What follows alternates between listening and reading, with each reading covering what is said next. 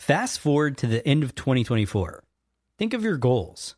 What can you do right now to give yourself the best chance of succeeding? If you want to learn a new language, you absolutely should get Babbel. Be a better you in 2024 with Babbel, the science-backed language learning app that actually works. Don't pay hundreds of dollars for private tutors or waste hours on apps that don't really help you speak the language. Babbel's quick 10-minute lessons are handcrafted by over 200 language experts to help you start speaking a new language in as little as 3 weeks. I absolutely love Babbel because their courses help me learn real-life conversational skills. It's so easy to learn how to order food, ask for directions, speak to the locals without having to consult language apps. Babbel has over 16 million subscriptions sold. Plus, all of Babbel's 14 award-winning language courses are backed by their 20-day money-back guarantee. Here's a special limited-time offer for our listeners. Right now, get up to 60% off your Babbel subscription, but only for our listeners at babbel.com/SPP. Get up to 60% off at babbel.com/SPP. That's spelled BABBEL.com/SPP. Rules and restrictions may apply. This episode is brought to you by Visit Williamsburg. In Williamsburg, Virginia, there's never too much of a good thing. Whether you're a foodie, a golfer, a history buff, a shopaholic, an outdoor enthusiast, or a thrill seeker, you'll find what you came for here and more. So ask yourself, what is it you want? Discover Williamsburg and plan your trip at visitwilliamsburg.com. Hello, baby. Welcome to the Smart People Podcast. Sit back, grab a drink, tune in your brain. Ask not what your country can do for you. This nation will rise up. One giant leap for mankind.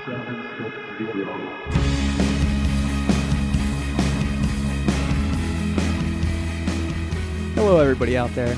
Welcome to a can't-miss episode of Smart People Podcast. I'm one of the hosts, Chris Stemp. And I'm John Rojas. And I say it's can't miss because today we deal with the topic of survival, life, and death. I'll tell you this, in any fight, it's the guy who's willing to die who's going to win that itch. And I know if I'm going to have any life anymore, it's because I'm still willing to fight and die for that itch. We had to go with that. That's one of our all-time favorite speeches. That's Al Pacino, his inspirational speech in the movie Any Given Sunday. We used to listen to that before our flag football games and get amped up just to go pull flags, not hit anybody. But it's actually a really good speech. We'll put a link up on our Facebook page and whatnot. If you haven't heard it, first climb out of your hole and then make sure you listen to it. It talks about life's a game of inches and everything you do can affect things. And today, we're going to talk to an author. His name is Lawrence Gonzales. He wrote a book called Deep Survival: Who Lives, Who Dies, and Why. And it's a bunch of true stories of endurance, sudden death, how people survive. Why did one person on a plane get out in time? Why the other person sat there frozen? What would you do in a terrifying event? Would you know exactly what to do, where to go? Have you prepared? It's a crazy thought because we live in this bubble of security that is not true. It's not there. And as much as we try to believe it, you need to prepare yourself for things. Things like on a plane, check the life vests underneath. Look at actually where the exits are because it does make a difference. It's proven to. And today, Lawrence is going to talk to us about that. Lawrence is an author of several books, and he's won 2 National Magazine Awards and the Distinguished Service Award from the Society of Professional Journalists. He's a smart guy and writes very interesting books. Great author, and he does. The way he ties his own stories in, he's a self-professed kind of adrenaline junkie, if you will. He flew like stunt planes, and he went with firefighters, and he's just done a lot of cool stuff because he likes to know what it's like on the edge of survival. It has fascinated him since his father's death, which he gets into at the beginning of the episode. So we're going to turn it over here to Lawrence in a minute. I did want to give you a little excerpt from his book that I think is just telling of what you're going to read about. He says, one of the many baffling mysteries concerns who survives and who doesn't. And when he talks to some of the scientists who cover it, they say it's not who you'd predict either. Sometimes the one who survives is an inexperienced female hiker, while the experienced hunter gives up and dies in one night, even when it's not that cold. The category that has one of the highest survival rates is children 6 and under, the very people we're most concerned about. Despite the fact that small children lose body heat faster, they often survive in the same conditions better than experienced hunters. And he goes on to talk about why, and it's simple things like older people think they know where they're going and they'll keep going down a trail, or they'll ignore thirst and hunger and they'll just keep going, where the child doesn't know any better. He doesn't have these preconceived notions. He does what his body tells him. He stays put. If it's cold, he gets in a tree. He does these things. And it's just a way to think about what you're doing next time, whether it be hiking or... He talks about how he talks to businesses and CEOs a lot. He talks about how to overcome adversity, how to stick through it, and things like that. So it can be brought to all aspects of life, which I think, John, you actually go into a little bit more in the interview with him. Yeah, I do. I talk about, he lists out 12 survival steps, but you can apply it to everyday life, whether it be at your job, in a relationship, just really anything. And it's mind-blowing the fact that you can take survival skills and apply it to everyday life. And as always, he uses the science behind survival. He talks to a lot of smart people. He goes through stories. He talks to expert climbers who have climbed Mount Everest and just crazy stuff. So Lawrence is a great guy. Before jumping into the interview, I wanted to remind you guys, the holiday season's coming up. It's time to buy gifts for people. So when you buy gifts, head over to smartpeoplepodcast.com, click the Amazon banner at the top of our page, go over to Amazon through our page, buy the stuff as you normally would, and it gives us a nice little commission, nice little kickback, helps us pay the bills. We really appreciate it, guys. Check us out on Facebook at Smart People Podcast, and give us a like, subscribe to us on iTunes. Now, please enjoy the episode, Deep Survival by Lawrence Gonzales.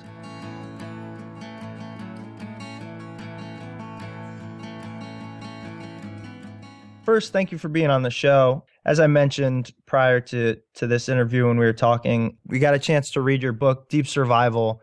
It's incredible. And like I said, I've read a couple of different books on the topic, and yours really stood out to me because you kind of intertwine your background along with your own personal stories. And I think that makes for an awesome read. I know at the beginning you kind of discuss your father's death and the effect that had on you at the beginning of the book. Can you tell us a little about that and how that helped prompt you into writing on the subject of survival? Sure. My dad, by the way, thanks for having me on the show. My father was a combat pilot in World War II. He flew B-17 bombers over Germany, and he was shot down at 27,000 feet, and they blew his left wing off, and the plane spun so violently that it was pulled in half. So he was basically falling in a chunk of wreckage that had all the aerodynamic characteristics of a bathtub, and he fell 27,000 feet and lived. So, as a kid hearing about this story, I thought, it was just very strange to me that, first of all, that somebody could survive that, and secondly, he was the only one in his crew who survived. So what was the difference between the guy who survives and the guy who doesn't survive?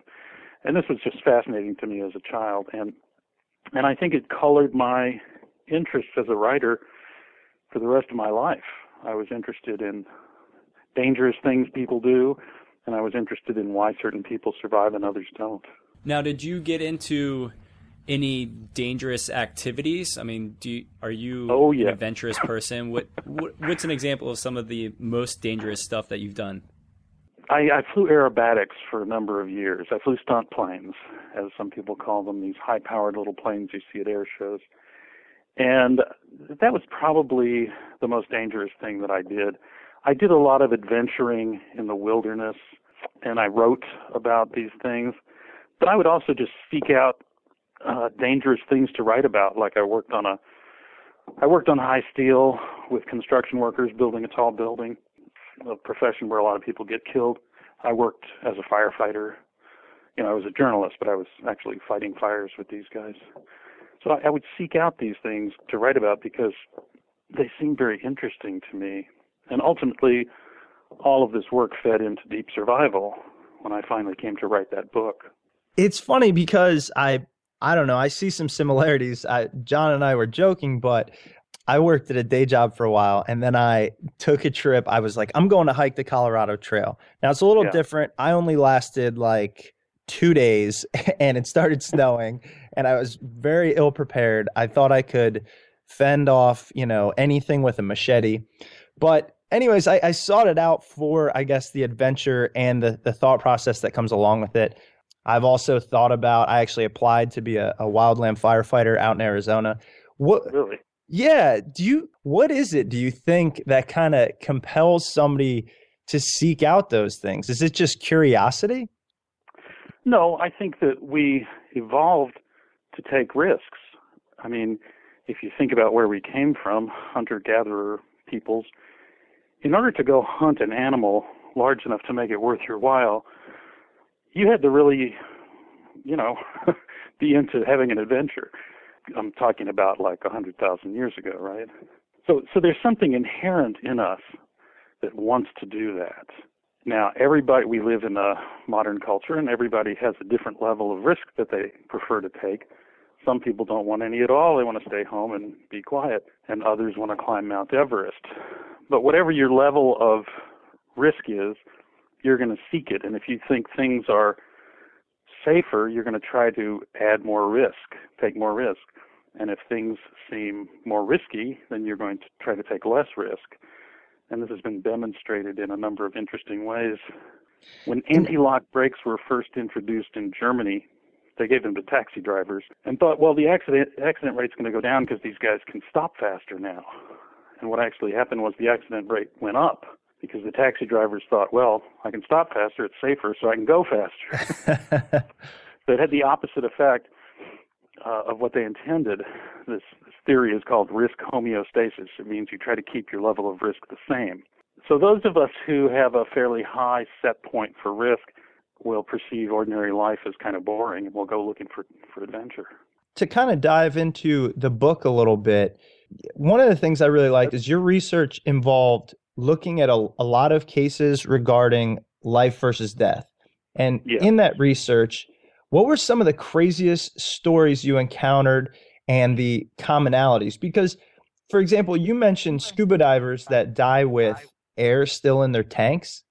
Yeah. That was mind-blowing to me. Like, having scuba dived a couple of times, I mean, I can understand how you'd freak out, but freaking out to that extent, I don't get it. Yeah, I know. And there's certain people who have sort of automatic instinctive reaction to having their mouths covered, and they will take the regulator out of their mouth. Basically, they panic, and they are not able to calm themselves sufficiently to say, gee, I shouldn't be taking this out of my mouth, and they die. So panic is a very interesting thing, and not very well understood by a lot of people. Essentially, you can think of the brain as having two modes of working. One of them is thinking, rationality, planning, all of that stuff that we associate with being human. The other is an emotional side, an emotional reaction, like a fight or flight response, for example, characterized by loads of adrenaline and all of that. And these two states don't coexist very well. So the higher the emotion, the lower the thinking. The higher the rational thinking, the lower the emotion. It works like a seesaw. So if you get an emotional response, it can become very difficult to resist it, depending on who you are and what your training is and what your natural makeup is. But for certain people, that particular emotional response that I mentioned of needing to uncover the face is so powerful that it results in those deaths that you were talking about. So one of the key things that we talk about in terms of survival is learning how to control high emotions, which is a matter of training, so that when you're in a situation that requires you to think clearly, you can dampen down that emotional state and think. That's very interesting, because we actually just interviewed another author that was talking about the psychology of the brain in that sense, where sometimes it takes them longer to perceive a dangerous situation of what's going on. And I guess one of the ways to remedy that and, perceive things faster is just to constantly go through training and be in that situation over and over and over again until you can do that when it actually happens. Yes, right. That's exactly what people like the military try to do. There's only so much realism you can get into when you're talking about something like warfare, but the more exposure you have to something in general in a training situation, the better prepared you'll be. I mean, have you seen situations that you are completely blown away that somebody had either enough training or knew what was going on to get through? I mean, what would you say, one of the crazier stories in the book would be where you saw that? Well, I think Joe Simpson's story is like that. He is a climber. He's the guy who wrote a book called Touching the Void, which also became a movie. So he and his partner were climbing in Peru. They're on a 20,000-foot peak descending, and he broke his leg at 19,000 feet in completely snow-covered mountain, very technical climbing, requiring equipment and all that. And you break your leg up there, basically you're a dead man. And he knew it. And his partner, Simon Yates, knew it too, but they tried, to work together to get this guy down. And they had a system pretty well set up where Yates was lowering him with a rope and then climbing down to him and putting in a stake and then lowering him again and so forth. And they were doing pretty well when the rope broke, or rather, that's not true. He got stuck and his partner had to cut him loose, so he cut the rope. So he fell and fell and fell and fell, and he fell into a crevasse, down to the bottom of a crevasse, right? So now he's completely screwed. And by a miracle, this crevasse had filled up with a cone of snow that had just drifted in over time, and he was able to climb this cone and get all the way to the top and get himself out of the crevasse. And the story just goes on and on and on. And every time you think the guy is about dead, why, he thinks of something else. And he did, in fact, basically crawl off this mountain and save his own life. A stupendous story, just a terrific story, and very, very unlikely. For somebody like that, are there certain characteristics that are going to, aside from the training, but maybe, inherent characteristics that are going to lead you to be more successful in a dangerous situation? Are they, genetic? Are they, what is that? Well, and this is really the central business of the book, Deep Survival, is that if you read the Joe Simpson material there, for example, it goes through all of these different characteristics in him that made him able to survive the next step. And then in the end of the book, I go through and I list these characteristics as the 12 essential characteristics of survivors, so that people can see them all in one place and relate them back to all the stories that they have been reading. And so, yeah, this is definitely what the book is about. It's about, what are the things that I need to develop in myself to make me ready to face these things when they come. And believe me, they always come. Yeah, and one of the key points that you touch on a couple times throughout the book, and especially at the end, is when in doubt, bail out. And yeah. I think that, I think that's advice that seems so common sense, but people don't take. And for example, when Chris went to do the hiking of the Colorado Trail, at some point he was just like, okay, I've got to bail on this. I wasn't prepared. How often do you see people pushing themselves to do crazy things when they know they're completely unprepared? Yeah, and now mind you, the 12 rules of survival are assuming you've already failed to obey that rule. Right. You're already in trouble now, right? But the when in doubt bailout is extremely important, and it's just the opposite of what we're evolved to do. I mean, we're evolved to just keep going forward. The Earth is populated because of that. And in fact, the system in the brain that governs that moving forward, which involves dopamine and other neurotransmitters, is just really hard to turn around. And the worse the stress is on you, the harder it is for you to make that decision. So if you're out in the woods and you're hiking and you've been hiking a long time and you're tired and dehydrated and pissed off and maybe a little half lost, chances are you're going to be worse at making that decision to bail out than otherwise. But once again, we're talking about training and thinking and being able to think clearly about what you're doing. I mean, I know a fellow who was killed because of that impulse. He was on a trail in New York State and was just really on a pretty easy hike. There was nothing difficult about it. And he realized he was running low on food and decided to take a shortcut and got turned around and just kept going. And by the time he realized what was going on, he was so profoundly lost that he died out there.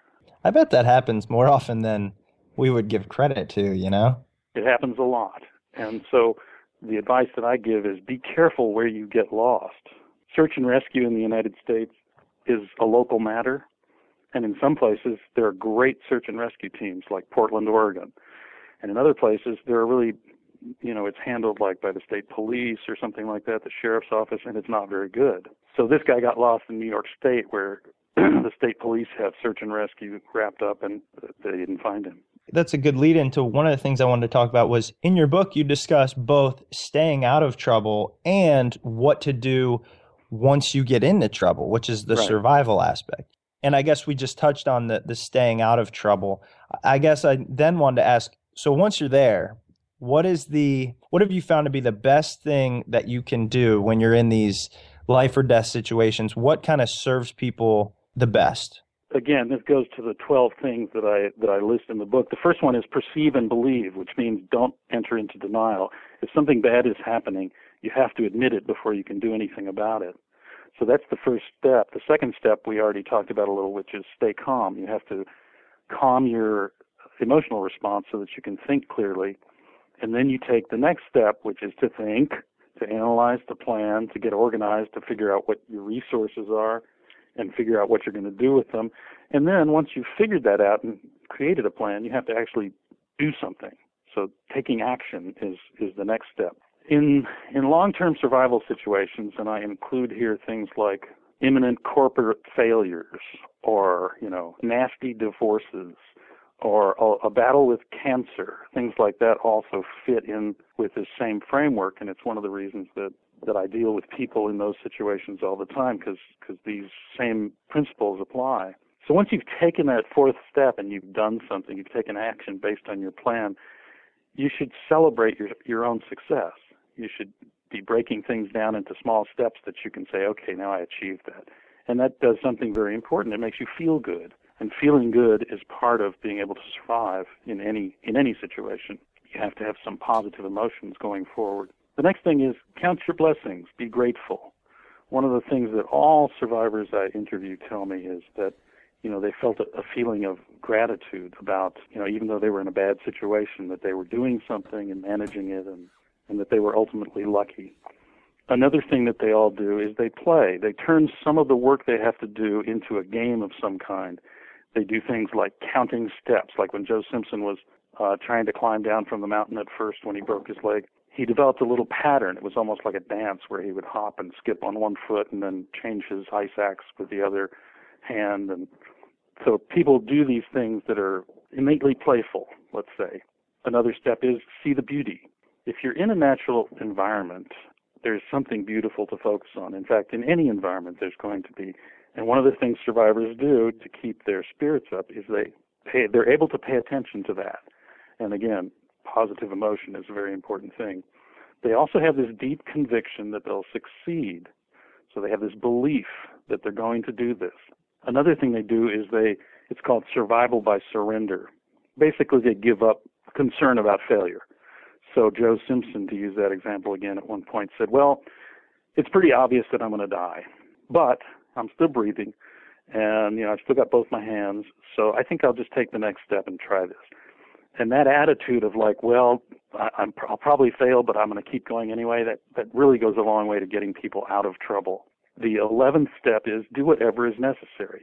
So have the will and the skill. That means you practice something, you have some skills in reserve, and you're going to do, no matter what, you're going to do the next thing. And the last thing is never give up. Once you're in that life and death situation, whether it's your business life, your social life, or your real life, it's surprising how many people can just give up and stop trying. And so that's the final step of just continuing on. It's funny because you mentioned that these survival steps can be applied to the business life and then relationships and things of that sort. And after reading those 12 steps and hearing you talk about them, it really is, surprising how much you can apply that to any situation in life, especially with relationships, because that first step of perceiving and believing what's going on within that relationship, I mean, that's, That's the hardest part for, I think, humans to get past, or like our brains to get past, is believing what's going on is actually going on. It's really true. And I do a lot of speaking engagements, and most of the speaking engagements are to big corporate groups, like financial groups and big businesses and bankers and people like that, because they want to know, like, how do you manage risk? And they've read Deep Survival and said, oh man, this is about decision making and risk taking. That's what we do. So it's interesting how broadly this can be applied.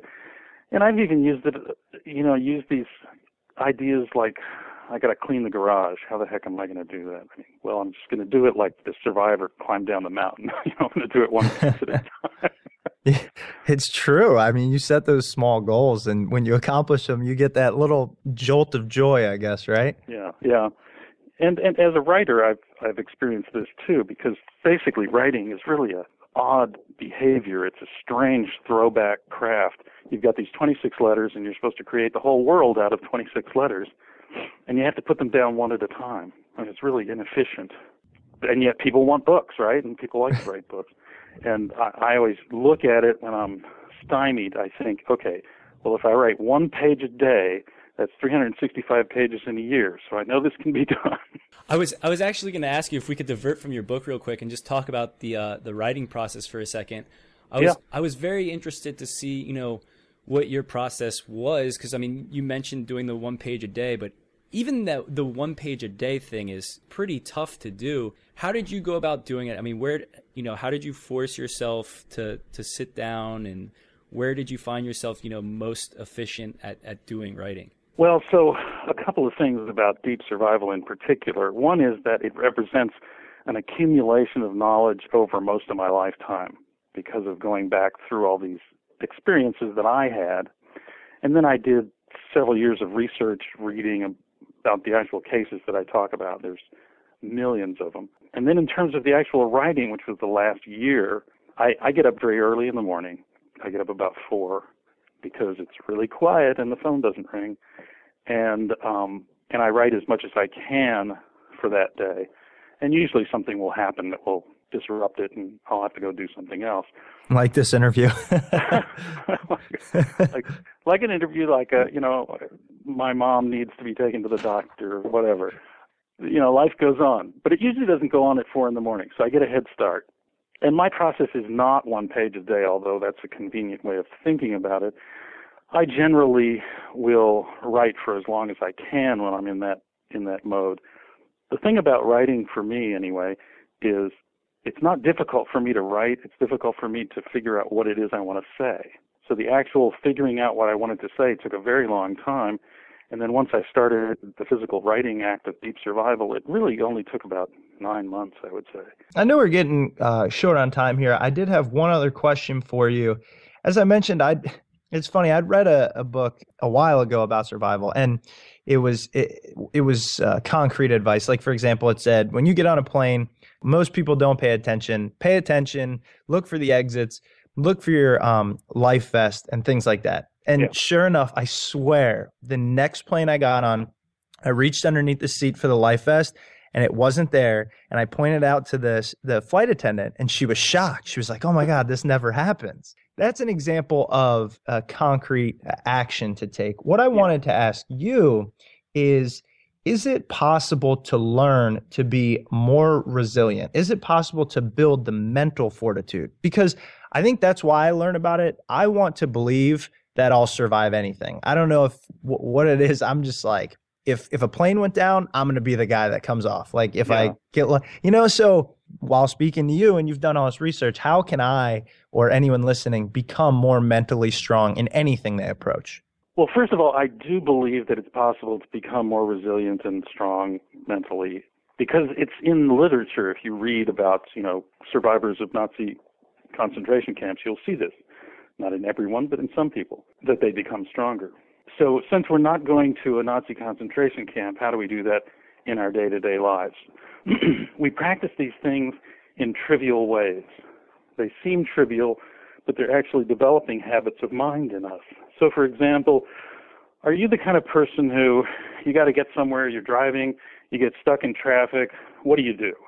Do you pound on the steering wheel and scream at the guy in front of you and honk your horn? Or do you say, well, this is life in the city.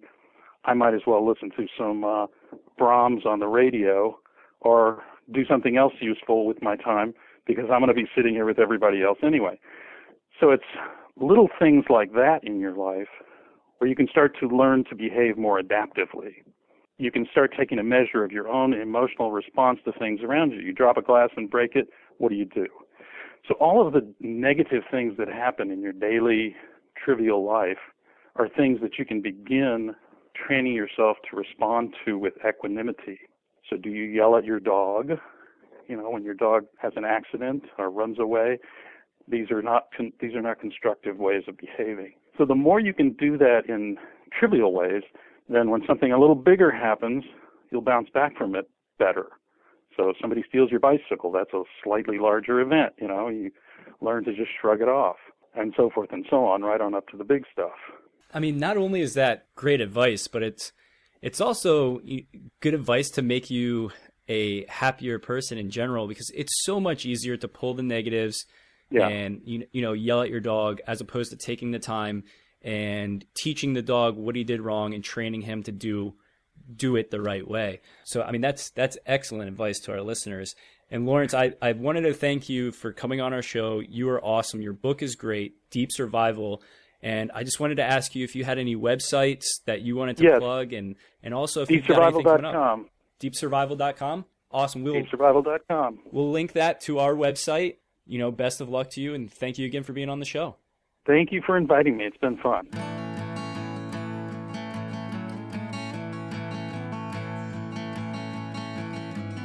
Welcome back. Hope you enjoyed the interview with Lawrence. Hope you were paying attention when he gave his 12 steps of survival. And I know I will use those throughout my life, but who am I kidding? I am not going to put myself in the position of being in those dangerous situations. I might, though. I've been known to go there. You definitely will. And I'll be the guy that dies. But after this book, perhaps not. So hope you all enjoyed that. We're doing something fairly new on the show. You might have heard it in past episodes. We're giving away free stuff. Sometimes it's books. Sometimes I've decided I'm going to send random people like Kinder Eggs or just like crazy stuff just for being part of the podcast. So to get a package from us, we're going to send it to you wherever you are, no cost, just for fun. Everybody likes getting mail. Here's what you got to do. Call into this line, 209-920-7678. Wait. What was that number? 209-920-7678. Now, what that is it's our Google Voice something or other. I don't know. Yes, Chris. Welcome to 2011. It's Google Voice. Roach set it up. I don't know. But you're not going to speak to anybody. It's just a message system, and we listen to when you guys call in. Tell us about the show. Tell us what you liked, what you didn't like, where you listened it to, what you did today, what you ate for lunch. We don't care. We just want to hear from you guys, create a little banter. We're going to pick some of those, and we're going to play those messages on the shows if they're specifically funny or whatever. And we're also going to send that person a book, perhaps a hat, you never know, or perhaps a pencil, something fun. But it's always going to be new. So call us 209-920-7678, leave a message, and then perhaps a way to get in contact with you, follow it up with an email, or who knows. Check us out on Facebook, Smart People Podcast. Let us know you sent it to us, and we'll get that out to you. Follow us on Twitter, Smart People Pod, and don't forget, head over to iTunes, rate and comment, help us shoot up those charts. 209-920-7678. Thanks so much for listening to the show. Make sure to tune in next week. John and I are doing this weekly basis these days. The guests we are lining up are incredible. Everyone, I swear, I'm not just saying it because I run these things, is getting better and more interesting to listen to. So, Smart People Podcast, thank you guys. We are out. See you later. Big thing. Dude, my singing voice is phenomenal.